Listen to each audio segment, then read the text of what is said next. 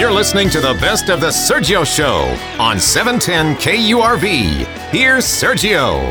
How much money should you have in savings at each age? Let's go by 10-year brackets, 20s, 30s, 40s, 50s, so on.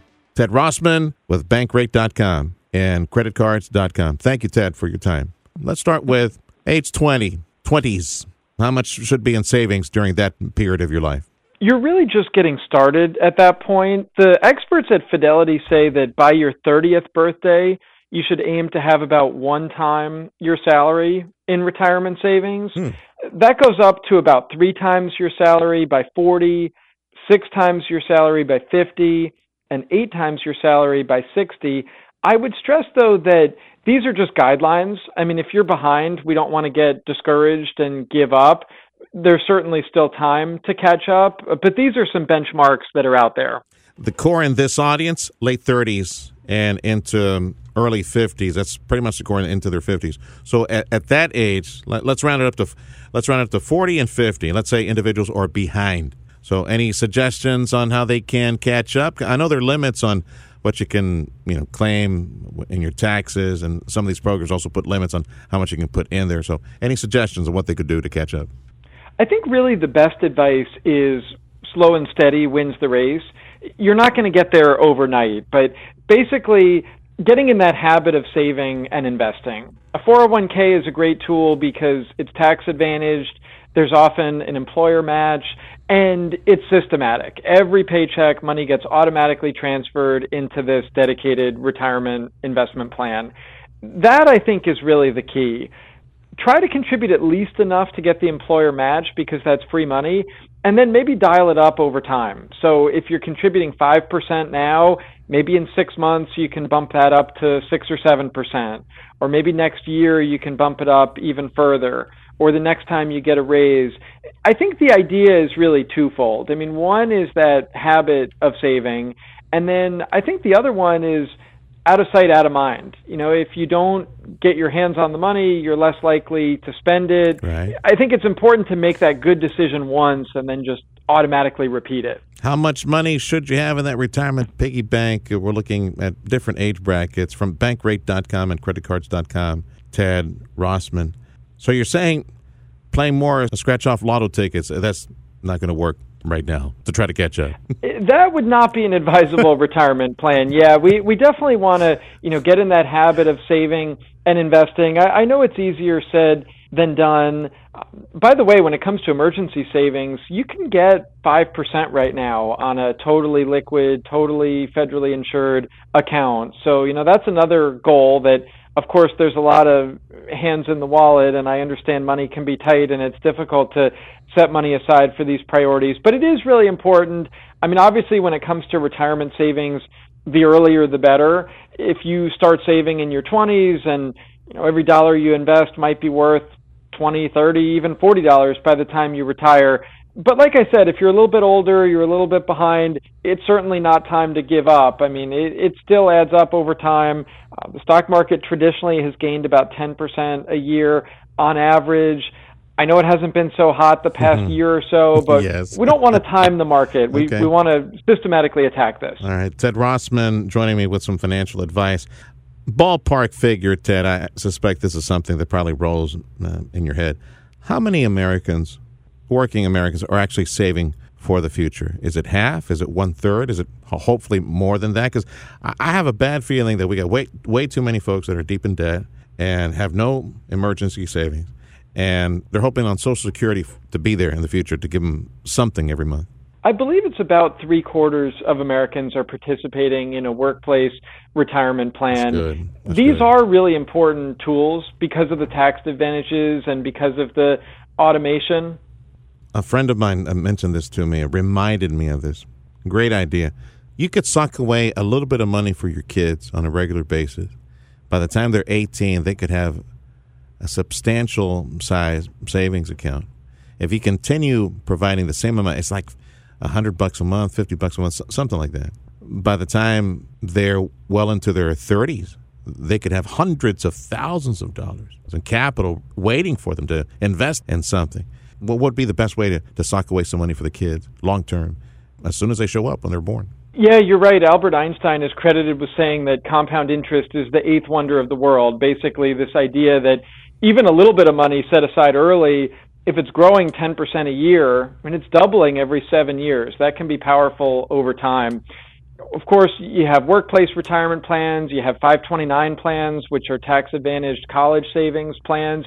If you want really open-ended investment opportunities, something like a brokerage account is a good idea because there aren't any restrictions on when you can access that money. But I think that habit of starting early and often, whether you talk about it as slow and steady wins the race or pay yourself first or the millionaire next door. I mean, there are some real success stories, but it really starts with that habit of saving and investing early and often. Ted, thank you for your time, brother. Ted Rossman with Bankrate.com. This is the Sergio Show. Published research on better sleep. Pretty good study, 172,000 adults in our country. That's a pretty good-sized number.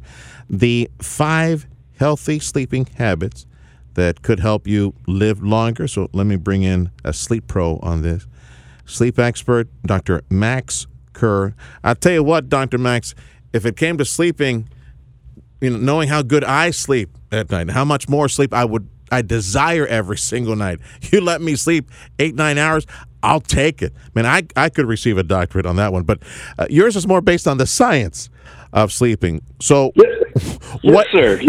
What are the 5 the 5 healthy sleeping habits you can share with us to sleep better and live longer? I'm not.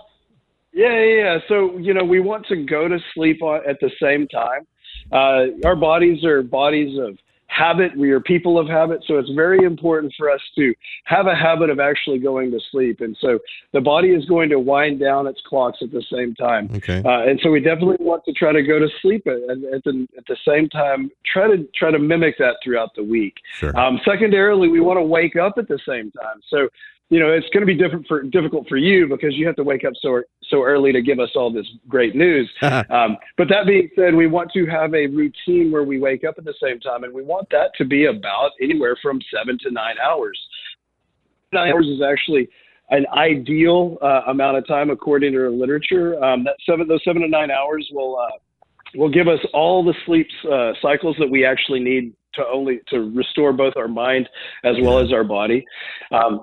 Daytime light is very important. So, getting out, especially in the morning light, when the sun rays are hitting that really beautiful hue and we get to see the nice morning colors, that's a great time for us to go out and take a walk and get some of that sunlight into our eyeballs. So nice. That will actually help set our circadian rhythms to be able to go to sleep on time.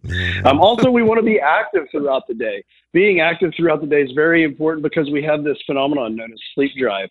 The more we do during the day, the more likely we're going to need to go to sleep in the evening, and we're going to set that clock appropriately. Yeah. And also, we want to try to avoid late night sunlight or screen time. We like to try to get all of the televisions, all the screens outside of the bedroom. We want to keep the bedroom for both sleeping and all the fun things that should be going on in the bedroom. But when we're watching or using devices, we want to try to keep that out of the bedroom so we don't trick the body into thinking that it's a new day. We want the body to fall in line with the natural rhythms of the world. Isn't that crazy? Yeah, great advice. Again, go to bed, same time. Wake up, same time. Get out during the morning light. That sounds so delicious. Because of this crazy work schedule, Doc. By the way, sleep expert Dr. Maxx Kerr is my guest right now. Because of my crazy schedule, the only days of the week that I can enjoy the morning sun, early in the morning when it's still a little cloudy and the sun's not beating me down, is early in the morning, Saturday morning or Sunday morning. And those beautiful, I love. If I had a chance, it's the best time of the day. Oh man, if I had a chance to enjoy the morning light every single day, I would. But I'm not complaining. I'm just saying, if you have that luxury, amigo, whatever it is that you do for a living, you're able to sleep till, hopefully, go to bed around 10 o'clock and sleep till 6 in the morning, and go out and do a brisk walk and then take advantage of it. My goodness, how I wish I had something like that. You mentioned sleep cycles. Sometimes because of how hectic things are at home, I got a 15-year-old and a 10-year-old, and those dudes are busy, and sometimes they don't shut down when they should. I will only get about About 5 hours, 5-ish, or maybe under that, nightly, weeknights before work. And I tell you, there's some mornings that the alarm will wake me in the middle of a dream. There's a big difference in how I feel Saturday morning after dreaming to my brain's content. So whatever this satiating, satisfying my brain, there's a big difference between how I feel on a Saturday morning or compared to a Tuesday, Wednesday morning when I did not get that amount of sleep. And it's that the dream cycle is a sleep cycle, right? When you're in deep sleep, that's when it rousts me awake. How bad is that it's happening on a daily basis, almost on a daily basis now of late? I'm in the middle of a dream that I don't want to leave, and that thing wakes me up. Well, you're extremely intuitive to your body, so I got to give you that. So traditionally, what we believe is that during dream cycle is what the REM cycle is, and that's when we're actually processing the mental, all the mental cycles that we've had throughout the day. So we're taking short-term memory, putting them into long-term memory. We're also doing a thing that's called we're cleaning and cleansing our brain through what's called the glymphatic cycle. So all the brain and neurochemistry that's going on in our brain actually gets cleansed and cleaned up. And so long term, what we want to see is or when we do maximize our REM cycles, we see a greater decrease in dementia and Alzheimer's. Now, if we're waking up during a dream cycle, that might mean that we're shortchanging our REM cycles. And so, again, if you have to wake up so early, we really want to get 7 to 9 hours of sleep. So we want to try to plan when we go to sleep around that time. And I know that's very difficult for those of us that do have young kids and we want to spend time with them. Yeah. So for me, for an example, I wake up at 4 every morning. So I'm going to try to get up or go to sleep around 8:30.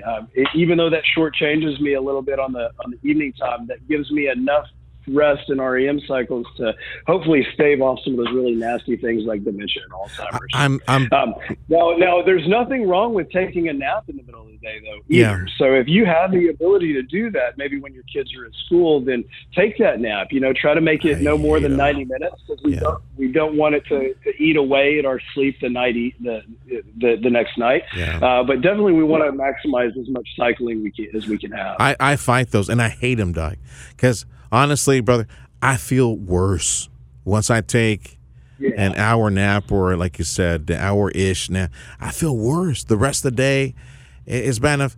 I'm sluggish, but the rest of the day is shot. I have no energy after that nap. Yeah, it's like that momentum, right? You want your body wants to keep on staying in it. Yeah. A 15 to 20-minute nap in my truck parked at H-E Butt or parked at a Walmart.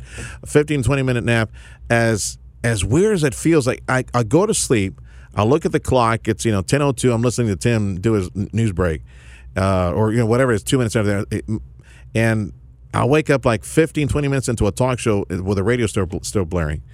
And it didn't feel like I slept, but I did sleep. But then all my energy is back. What did I just cycle out of my brain, out of my veins? What just cycled out that all of a sudden I do have a second and have all this energy, and all the sleepies that were threatening me going into the next lane are gone. Yeah, well, and so there is a lot of research that 15 to 20 minute sleep little nap is actually really beneficial. What it does is it's going to kind of reset all of our body processes, and so instead of fighting us through the day and fighting the day as it comes, this gives our body a chance to relax and kind of recuperate. It's kind of like when you're working out, it's sometimes pretty good to take a breather. The body feels like it's working out all day when we're stressed out and we're dealing with work and we're dealing with kids and we're dealing with our families. It is nice to have a little bit of a break, and by taking that little nap, we give that body the break. And that way we can have a little bit more energy to the next thing, and we actually get better body processes, and so we're just much more efficient. So I think you're doing really good. Thanks, Dr. Maxx. Good meeting you, sir. We'll call you back. Dr. Maxx Kerr calling us from Central Texas, sleep expert. This is the Sergio Show.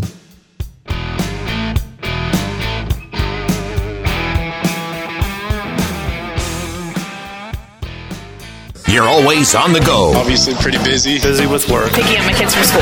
From work to kids to running errands, your entire day is a hands-on, never-ending frenzy of activity. Luckily, getting the news is now voice-activated. Just say, Alexa, play 710 KURV. I like to know what's going on in my world. I gotta know what's going on in my city. Putting the smart in your smart speaker. I'm getting my news from you and my information. For the latest news and to find out what's happening in rich, clear audio, just say, Alexa, play 710 KURV.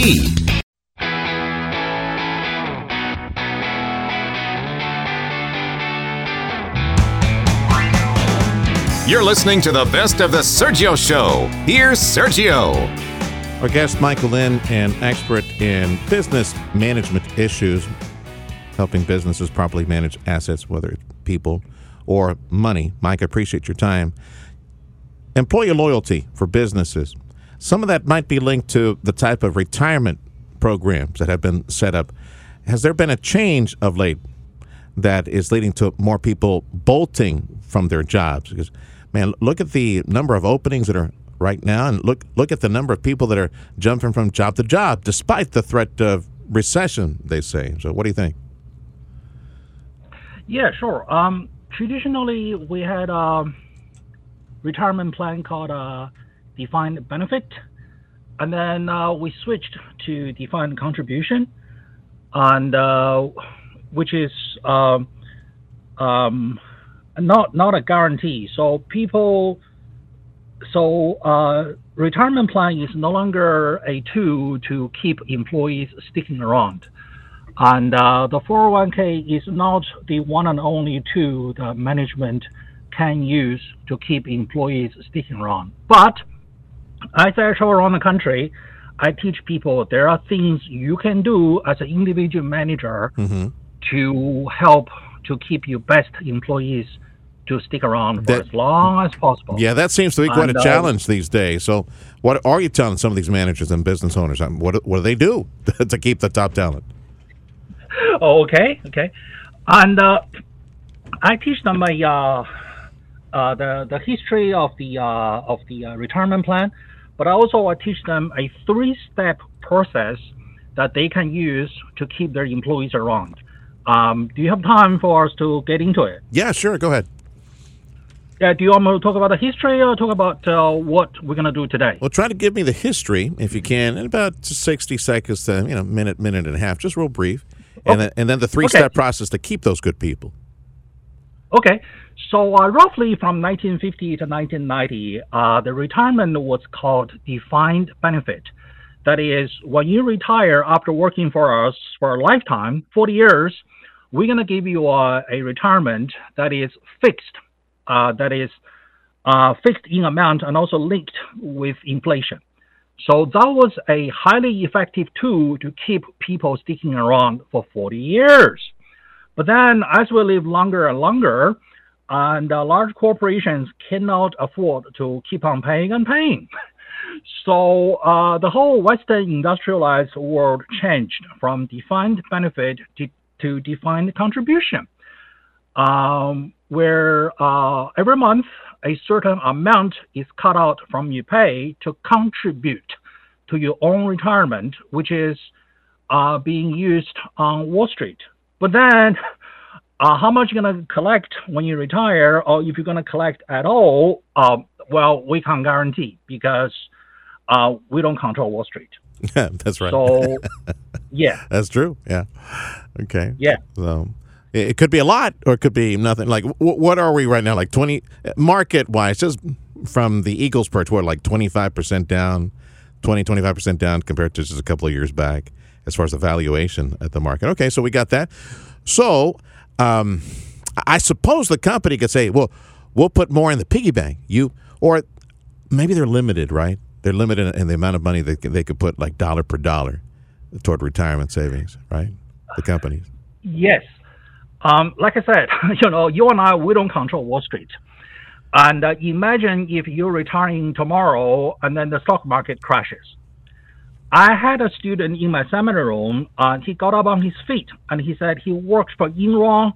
He went through the whole thing. He lost everything, his job, his retirement, his savings, his house, his cars, his wife, everything. And he was extremely upset, and rightfully so.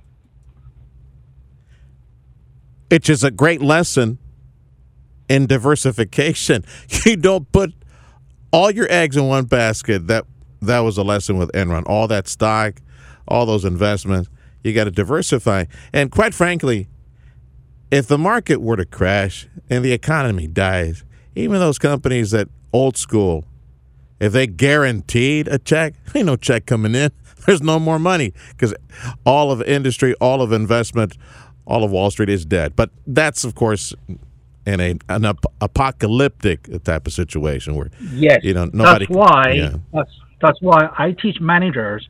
As a manager in a corporation, you don't control what's the 401k, okay, and you don't control Wall Street. So that's beyond you. Yeah. But there are something I can teach you that will help you to make you a more effective manager, that will help you to get your best employees to stick around for as long as possible. All right. So if you can, maybe in a couple of minutes, real quick, what are the 3 suggestions then to try to keep these folks? Yeah. It's a very quick 3-step process. Step 1 is you cultivate the sort of relationship between you and each and every one of your employees, so they feel comfortable talking to you, telling you their everything from inspiration to aspiration to what they want, what they don't want, what they love, what they hate. And step 2 is you listen, and you really listen, and you are forever developing and improving your emotional intelligence and your emotional maturity. So you really understand what the employees want, even though they themselves cannot verbalize it. And step 3 is you just help them to get what they want. Be it they want to advance their career, they want to learn industry insight, they want wisdom from you, or they are not so linking their profession with their hobby, their self-identity.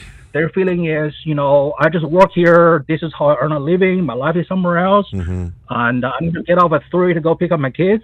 You help them with what they want. Sure. And then when they feel you understand me, you're helping me, then I'm going to stick around with you. I don't know what's out there. Great suggestions. Yeah, you're telling me all this, and I'm thinking relationship management, where as a manager or as a business owner, you take time to develop relationship with your clients, with the people that are providing you bread and butter. But you do that with your employees. You're telling me this, I'm thinking Undercover Boss, where, right, where they go behind the scenes, they pretend to be an employee, and they discover the needs, the wants, the dreams of their employees, and then they develop a relationship with these people and move forward with somehow providing it for them. Yes. You could change things. That's great suggestions. Think Undercover Boss, do it with all your employees, develop a relationship with all of them. Great suggestions. Thank you, Michael. Yes. I appreciate your suggestion.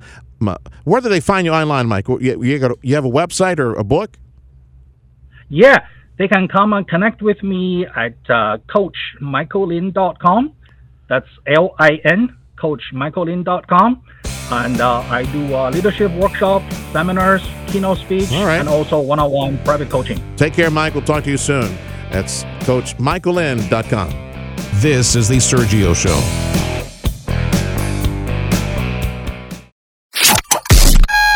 Start your day with news and interviews important to you with the Valley's Morning News. Weekday mornings starting at 6. Sergio Sanchez and Tim Sullivan bring you the latest headlines and hourly discussions with AccuWeather to get you ready for your day. And special guest interviews on topics that affect you and your family. Good morning. Good morning, gentlemen. Yeah, good morning, guys. We'll let you know I enjoy the show. It's what you need to start your day. The Valley's Morning News with Sergio Sanchez and Tim Sullivan. Weekday mornings starting at 6 on News Talk 710 KURV.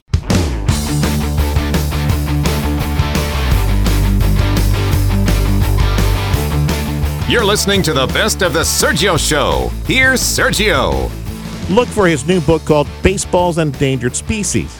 Baseball expert Lee Lowenfish. He's an expert when it comes to the history and the craft of scouting good players in baseball. It's a real pleasure speaking with you, Lee. Now, I called you because I'm a big fan of the Houston Astros all my life. And one thing I've noticed about these boys, I don't know how they did it over the past decade plus. I kind of suspect it might have been a little bit of a mix of maybe frontline management, ownership. Craig Biggio's in the mix. Nolan Ryan was there in the mix for a while. They have an amazing farm program.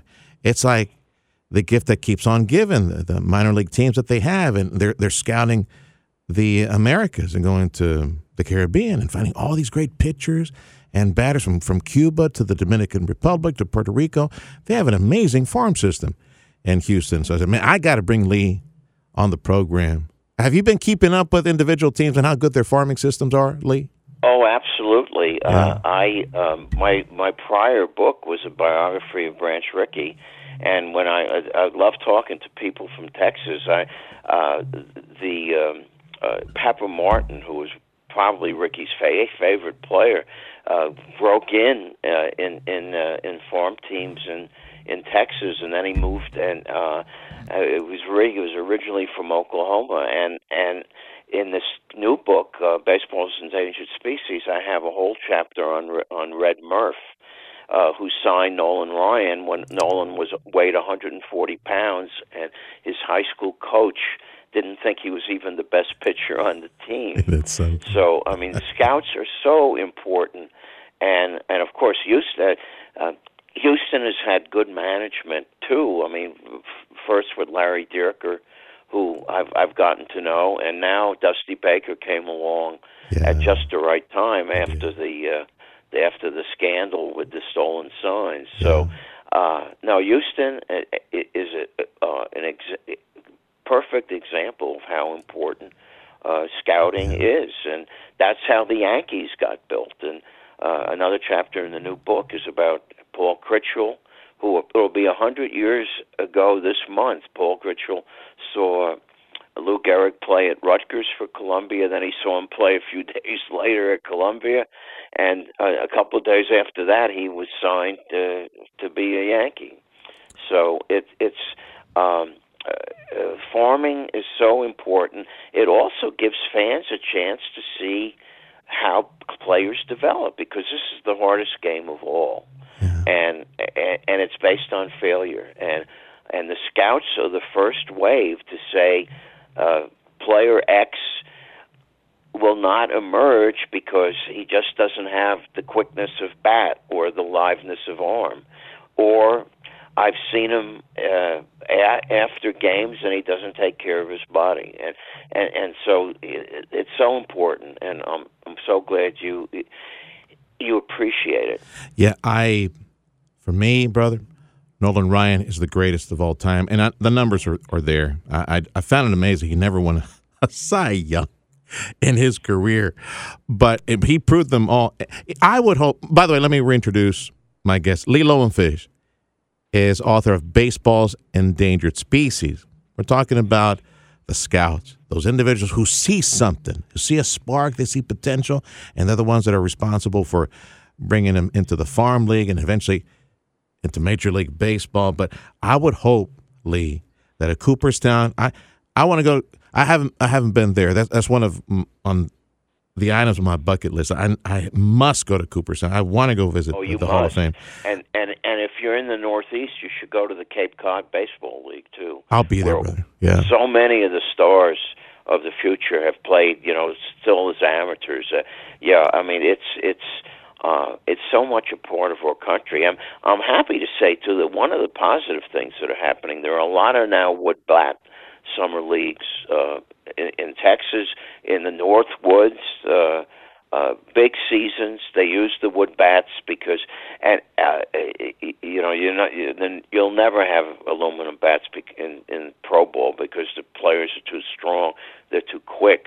But the sooner you get wood bats in your hand, the better you will be. And one of the heartwarming stories in my book is how a scout for the Reds, who knew he had no chance of getting Chipper Jones as an amateur, still went up to him when he was in the 8th grade and gave him a box of wooden bats, saying, the sooner you get used to this, the better.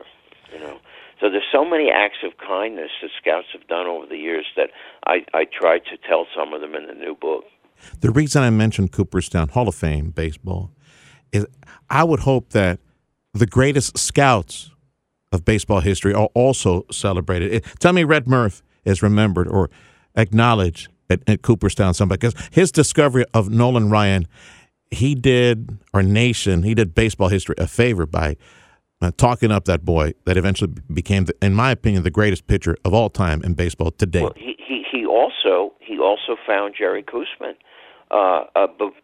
Before there was a draft, the year before there was a draft, Koosman was playing for an Army team in Fort Bliss in El Paso. Wow! And he was overweight, but Koosman, Murph got to know him, and looked into his eye. In fact, one of his colleagues and rivals, Mel Didier from Baton Rouge, has this great phrase about eyeball to eyeball and belly button to belly button. I mean, that's the way you appraise people. And Red Murph found out about Koosman that he had started junior college, didn't like his coach. The coach didn't like him, so he went into the Army and was playing ball. And the Mets, he was working for the Mets at the time, Murph, he gets a tip from the usher at Shea Stadium has just been opened that his son, the usher's son, is catching Koosman at Fort Bliss, and you should check him out. I will, sir. And that's the kind of network that over the years has built, has developed stars and great players and journeymen that have contributed to the game. Are they remembered in Cooperstown, though, Lee? Are the great scouts remembered somehow? A little at least a plaque or something at Cooperstown? Well, there is a database. I was up there 10 years ago. They had a lot of scouts came, including Mel Didier, who is still alive, and they had a big session. They honored them, and there's now a database for a lot of their reports, but it never became a permanent exhibit. So the short answer is no. It's a shame. In fact, I'll tell you a story that you're the first to hear. I found out about Red Murph's book, The Scout, which I cite in my own book, because it was on a remainder desk at the Hall of Fame. But so it's a hard work to bring these stories back to life. Oh, thank you for doing it. I hope it'll help the game because now the kids they get signed out of area code games, and they throw their arms out. They don't even compete, in games, and it's such a demanding game, So what I mentioned at the beginning, Lee, that train system, that onboarding system from the Caribbean and from Latin America, Venezuela, Mexico, the Caribbean, all this talent coming to us. Houston has invested big time in it. Other teams have as well. That's another book that should likely be written of all this talent that's coming this way. My guest right now, here, I just got one more minute with him. Lee Lowenfish is author of Baseball's Endangered Species. He's focusing on the great scouts of baseball. They gave us some of the greatest names in baseball. I want to ask your quick opinion, Lee, before I let you go. Look, I'm conservative in life, in beliefs, in politics, and when it comes to baseball, don't touch it. I'm very conservative on that. Leave it alone. I want to get your thoughts on the fatter bases, the clock, the no shift rule, and God forbid a computer calling balls and strikes. Just want to get your thoughts on this.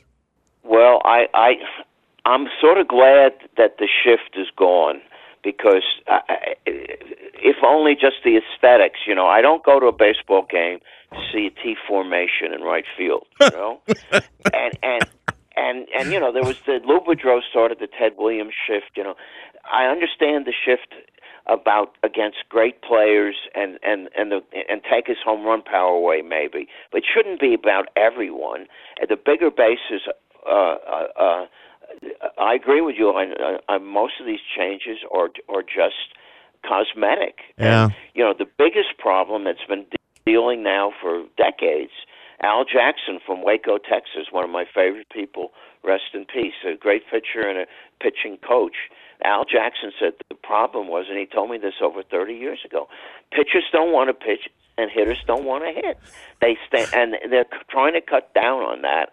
More power to that, and more power to keeping players from playing really out of position. But as far as the Manfred man, the extra man, I'm offended by that. And the bigger bases, I mean, the distance between home and first and second and third and home, 90 feet was, I mean, why? We need an asterisk for this on the stolen bases number for this season. We're going to need an asterisk. I got to let you go, Lee. It's a pleasure. We'll call you again. Thank you so much for your time.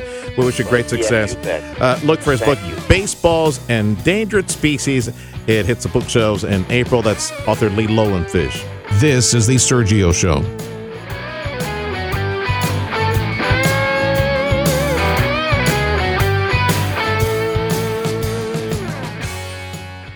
News Talk 710 KURV. When news breaks, we break in. Breaking news. Stay alert and listen to the weather forecast. We need to be aware and alert to what's going on. Breaking news means it's happening now, and we mean now. Breaking news underway right now. Breaking news on News Talk 710 KURV means we're bringing you the news as it happens. We have an active shooter, multiple gunshot victims. In this particular instance, we are in receipt of information. When news breaks, we'll break in. Count on News Talk 710 KURV and KURV.com.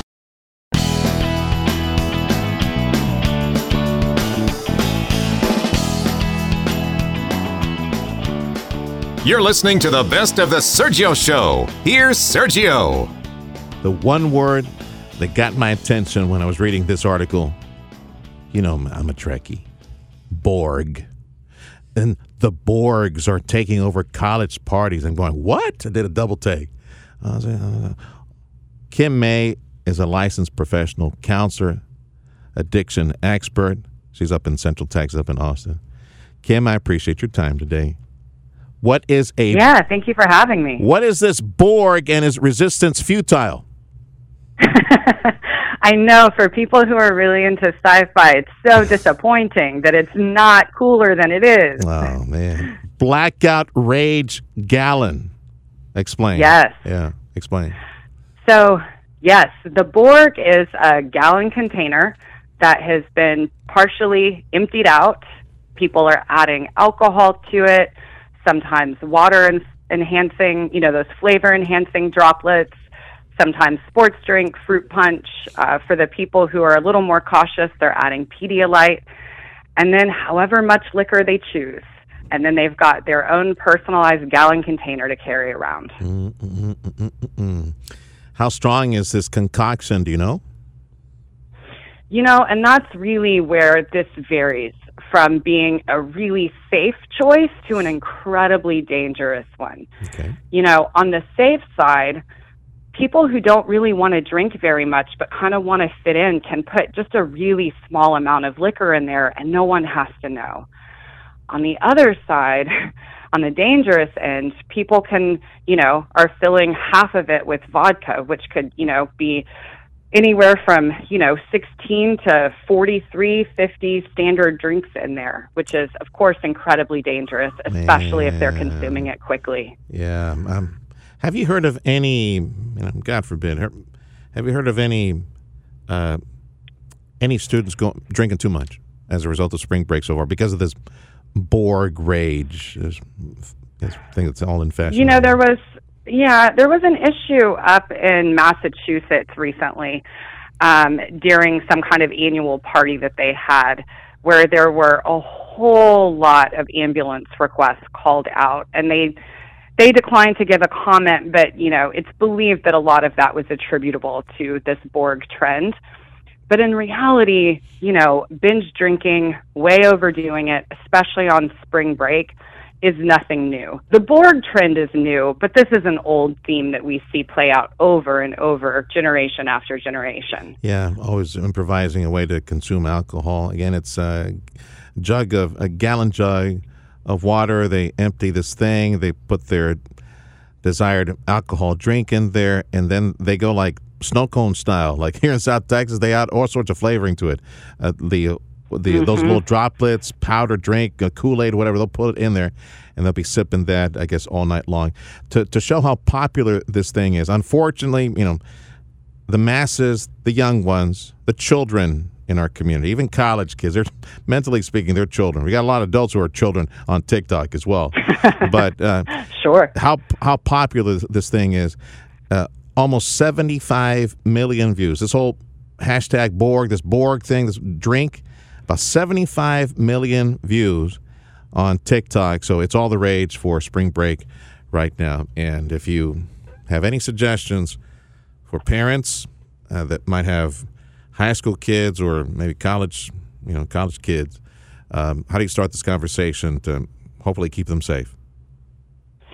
Yeah, one of the best things to do is, try to withhold judgment, which I know can be difficult if you suspect your child is carrying around a gallon of vodka. But Jeez. Really to wow. But really to talk about safety. We know that young people and college kids are going to drink, and unfortunately, they're probably going to do it irresponsibly. But there's even just small things that can really make a huge difference. Do kids understand the importance of hydrating before they drink alcohol? Eating before they drink alcohol? Just hydration and food can go a long way in helping prevent, alcohol levels to getting to such a dangerous level. Talking to kids about pacing, drinking 4 drinks over 4 hours means something different than having 4 drinks in 30 minutes. And that's the kind of stuff that younger kids just don't know. They just don't understand. And so when we come at them and we say, no, don't do this, it's dumb, well, then they just kind of go the other way. And it doesn't really leave room for education around safety.